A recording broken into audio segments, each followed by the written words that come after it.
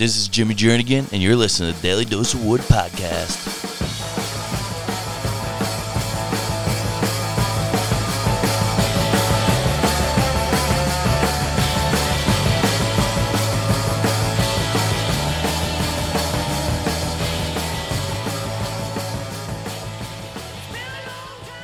Happy Thursday.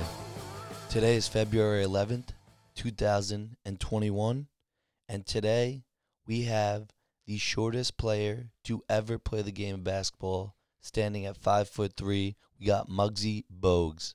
This guy has been beating the odds since day one. He was shot as a little kid. He was told he'll never make it to the NBA with his height, and he's beat the odds all throughout his career, setting records, breaking records, and playing for 14 years in the NBA. No one's ever done it like him, and I don't know if there'll ever be someone else who does it like him. But this guy is a true inspirational story on how you could do anything you put your mind to. You can't let anyone tell you what you can and can't do, and you got to push forward with whatever you think you could do. Don't let other people's opinions be your own opinions. This was a good one, especially because we've been on this motivational, run lately, me and Sal, and we've been talking a lot about self-improvement. So this was a great time to bring in Muggsy Bogues. Let's get into it. Muggsy Bogues, shortest NBA player to ever play. Here we go. Let's go back. What is going on, guys? Welcome back to the Daily Dose of Wood podcast. I lost my voice a little bit, but I got one of the biggest NBA players to ever play the game. I'm talking in size of heart, but shortest on the court. We got Muggsy Bogues with us. Muggsy, what's going on? Yeah, not much, big fella. How you doing? Good, man. I'm excited to hear, about your time, what you've done on and off the court. We'll get into it all. I got to ask you, though, what it was like growing up as a kid in Baltimore, a gunshot wound at the age of 5, man. Walk me through that.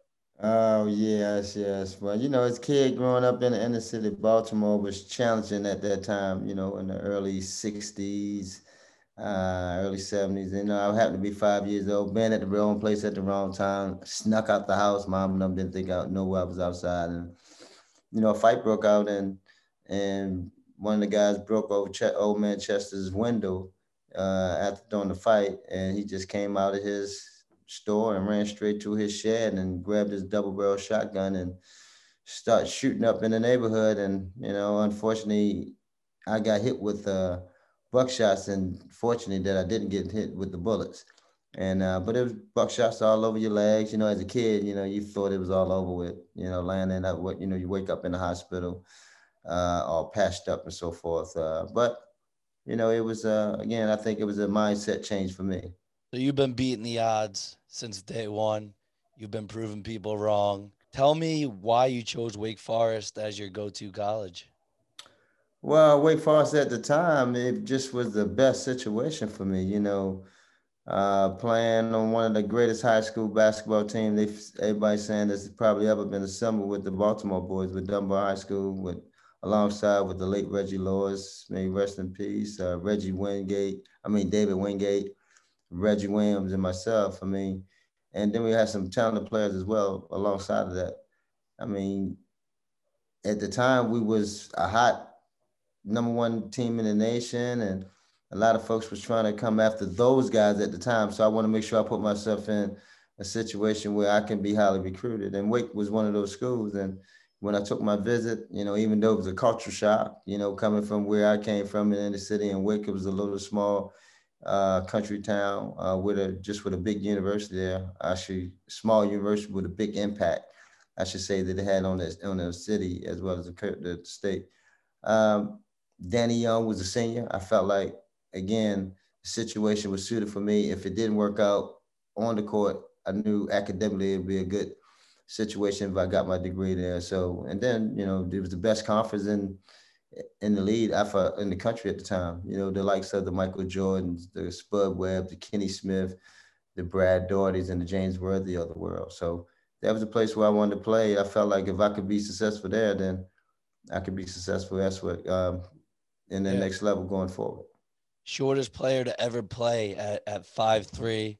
I'm sure you got some oohs and ahs when you came into stadiums. What are some of the craziest reactions you've ever seen or gotten when playing? Well, of course, a lot of folks didn't believe a guy my size was out there doing the things I was doing, and I always said it, just inquisitive mind just needed to know. But the mindset that you take on the court, that if I play with the best or I play against the best, and if I had success against the best, I need to be included with the best. So out there, tricking the guys and stealing the basketball from them and bringing them down to a level to where they didn't realize that a kid this size is controlling the game, on both ends of the floor. They can't get into the offense. Here it is, he running behind me, throwing up low alley oops or going by me, laying the ball up, just making me look silly, for a guy that size to be doing this to me. So, that was a good feeling to have, knowing that you have came, you've overcome, and that you can overcome to the point to where now, you're more or less in control of games, and you only have to score a point, and you have that understanding of it to where a guy my size wasn't thought about to be able to have that much impact on the floor because, during my era, it was always big guards, big guards, big guards. Do you remember when you put back your first dunk? Well, I was in, of course, you're young, and I was just in practice. It was a tip dunk, and it wasn't nothing that stood out for me, because it's something that I always, felt like I would be able to do is catch, tip it. And dunking was a big issue for me. And I always just messed around because I had small hands and I couldn't palm the ball, but I could always palm a volleyball. So anytime that, the thing just came off, or opportunity that you can go up and tip it back in and you get it, I always count that as my dunk. And, Yeah. because, I had a 44-inch vertical. But those are the things that, just kind of always kind of, it don't really stand out because I always look at two as two, but, it's right up there. Was that something God given or was that something that you worked on like to get that high or a little bit of both? Oh, definitely both. Definitely God given, but also the things that I did naturally. I rode my bicycle a lot because I didn't believe in riding, lifting weights, and I think riding that bicycle everywhere I get with as a kid, it built my quads and my hamstrings, and I had really strong legs, and it allowed my verticality to be able to, you know, to continue to increase, Yeah. and I always use that as a mechanism because when guys try to just throw the ball, I always jump and use that as another means of me playing defense as opposed to just stand on the ground and just letting them throw the ball over your head. Yeah, I watched a very motivational video that you did with Mulligan Brothers or an interview that you're doing and you were talking about, just like I said before, beating the odds and always blocking out the outside noise, getting hatred for being, one of the smaller guys in such a tall sport. What are some of the things that you learned early on that you needed to do in order to keep going and not let others' opinions be your own? Well, to have the confidence within yourself, that's where it all starts for foremost, and because then you don't allow those outside noise to enter. And I think, and again, I always related back to my early age when I did get shot, and when I was hearing all those negativity, before all that took place, and they kind of used to creep in your mind and always make you upset. You go home and tell your moms, how cruel the kids were, and your mother didn't even have no idea what basketball was about, but she knew that her son was upset and not happy, and she always just tell you, "Tired, no one can be an expert on your life. No one can, no one know your capabilities, know your potential. You can be whatever you want to be. If you want to play basketball, you go right here and play it." And that always, as a kid, it was just motherly advice. But as a kid, like, yeah, okay, mom. But as you got older, it kind of resonated with you, because they didn't have control of you. They didn't know what my capabilities, nor my potential was, and I knew that. And I knew more that I obtained information of the game, the more I studied the game, the more I practiced the game, the more I become more skillful at the game. And then I have my last, I have the last thing to say in terms of, in terms of being out there to show the type of impact that I have. So those are the things that I understood again. And I think it goes back to when I was a kid, being shot, not being care about what folks said to you, and knowing that you was the one that's pretty much in control. And I think I understood that early on, and it allowed me to be able to block out the noise as I got older. Moving over to the NBA, your time there, you play with guys like Del Curry and saw Steph Curry as a kid. What was he like as a kid? And did you know that, maybe this kid could be great? I see he's got it in him. No, we had no idea Steph gonna be the kid or the man that he turned out to be as a basketball player. Dell and I played fortunate enough to play 11 years together. 9 in Charlotte and 2 in Toronto. And him and my kids always, Steph and my kids always played around with each other. Seth as well, and they always hung around in the locker room. I mean, they got a video showing me giving him a little airplane ride when he was, 5 years old, in the locker room, and that's how much he was around and how much he was soaking up information, believe it or not. And even when we went to Toronto, they even show video of him playing one-on-one with Vince Carter. That goes and all that goes a long way because that's something that stands with you. And that, as a kid, that especially when you got a dream of where you want to go, those are the things that kind of allow you to, keep growing and believing and dreaming.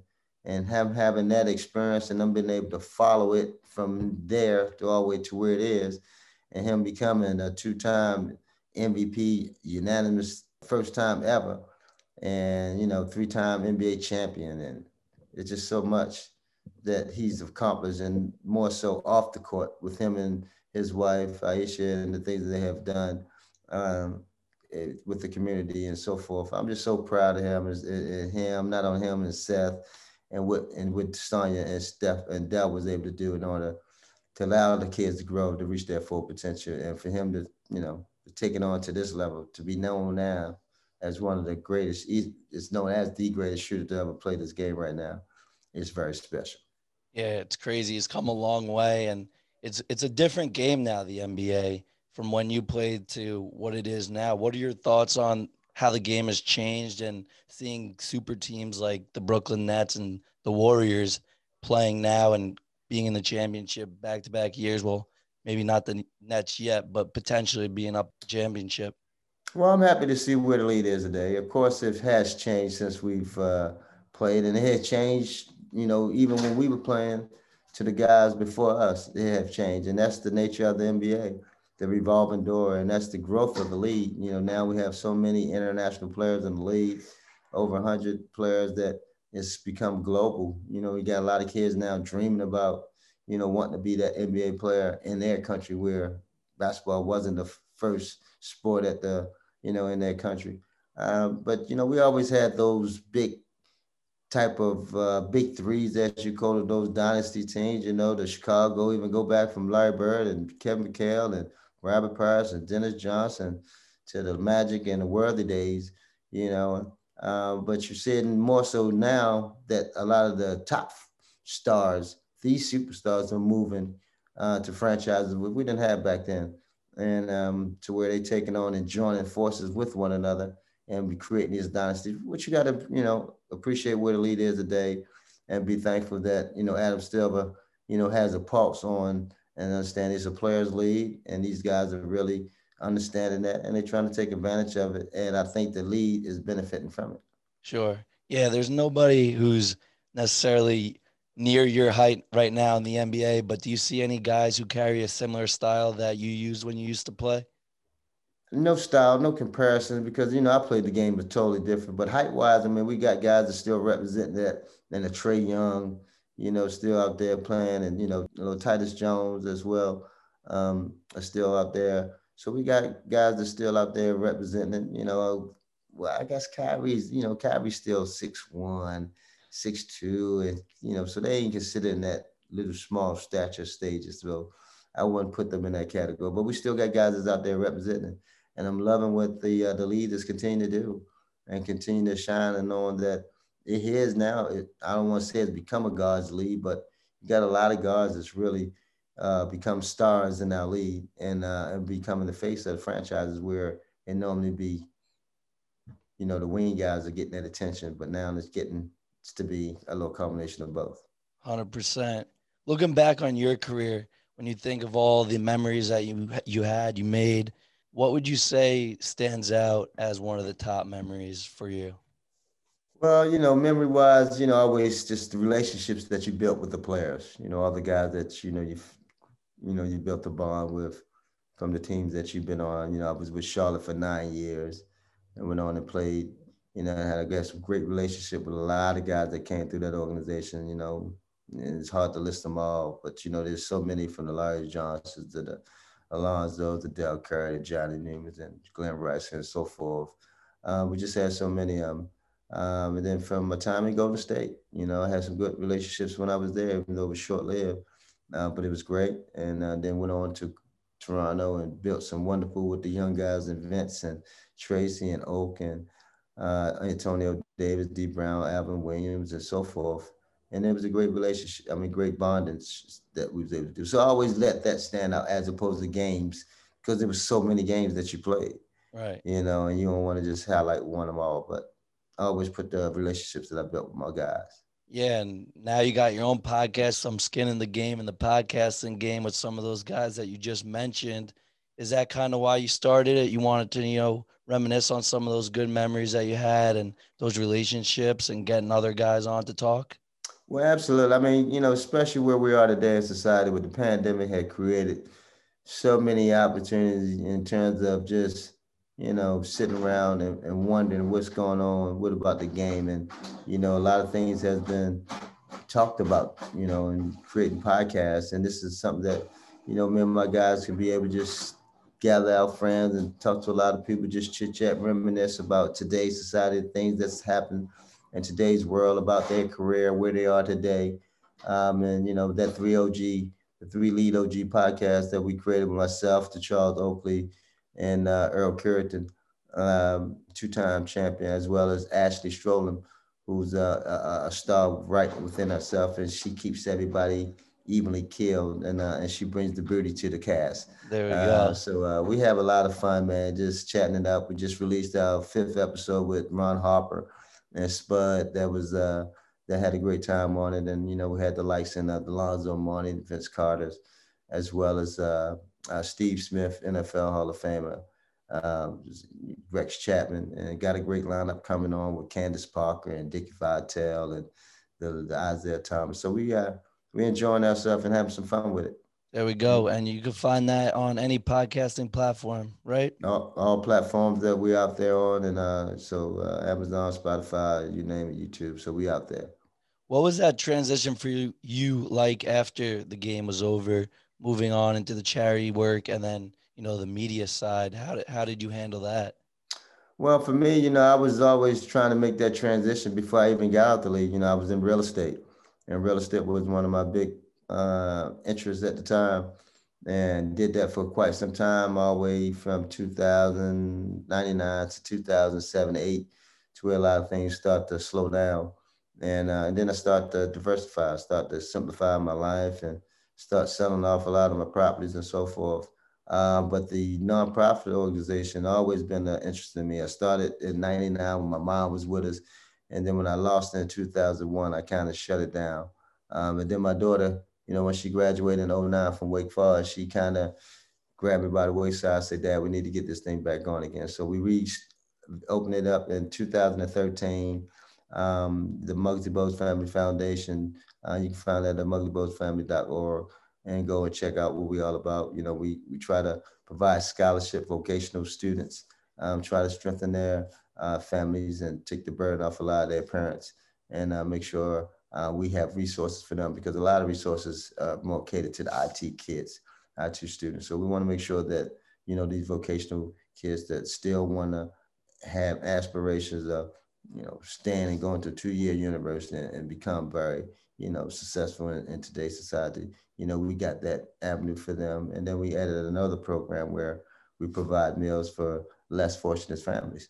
We try to create programs where we can kind of, we got a 30 for 30 campaign going on to where we want to feed families 3 meals a week, and making sure that they have opportunities to know that they got someone out here.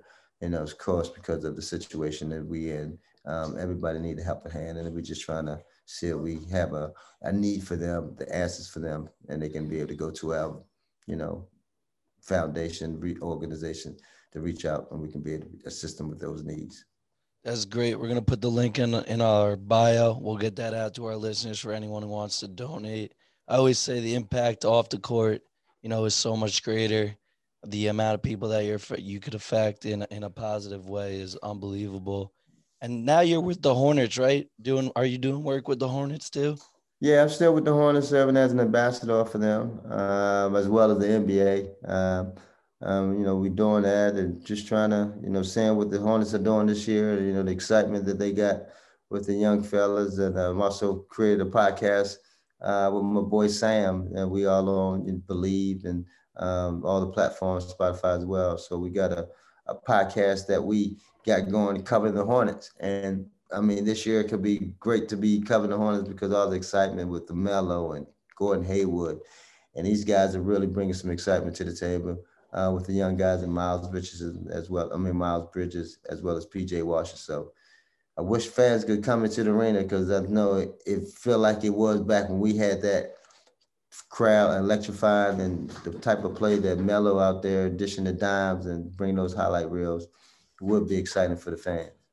How'd that relationship go from being Michael Jordan, the competitor, opposition team, to the Michael Jordan, the businessman? Your guys' relationship. Well, MJ always been, business oriented. I guess when he got an opportunity to, purchase a team and to come back to his home state, he relished with that. Being able to be one of the former players, one of the faces of the league, and then all of a sudden now being one of the minority owners of a league. I mean, it's historic, and things that he's done for the state, for the community, for the city has been overwhelming. Continuously, during the hurricanes, he was able to reach out and provide resources for the family. So he's done a lot of things for this state and for this community, and now starting to reap a lot of the rewards. We're not quite yet, but a little more potential excitement with his product, the team that they're putting out there on the floor right now. Yeah, it looks like it's all coming together. It's building up, and I feel like that time is coming soon for you guys at the Hornets over there. Last question, wrapping up here. This has been great. I want to leave our listeners with something positive. What are some advice tips that you could give to keeping a positive mindset? Well, for one, treat one as equal. Human being and human race is the most and foremost at the forefront of everybody. We all come from different places and different backgrounds, and this all should be accepted. To agree to disagree is always good, and that's how we always grow. But at the last of the day, we all equally, and we know one is bigger, better than the next person. I think if we can have that respect for each and person that we look across the aisle, we could be in a much better place, a much better world. And I think with that understanding, I think the younger generation, will continue to change it and continue to make sure that we all understand that it's about inclusion and not about excluding anyone out of anything. About everybody should be treated equally, across the board. Thank you again, Muggsy. This has been great. Look forward to see what you continue to do off the court, and we'll be in touch. I appreciate you having me, partner. Keep on doing what you do.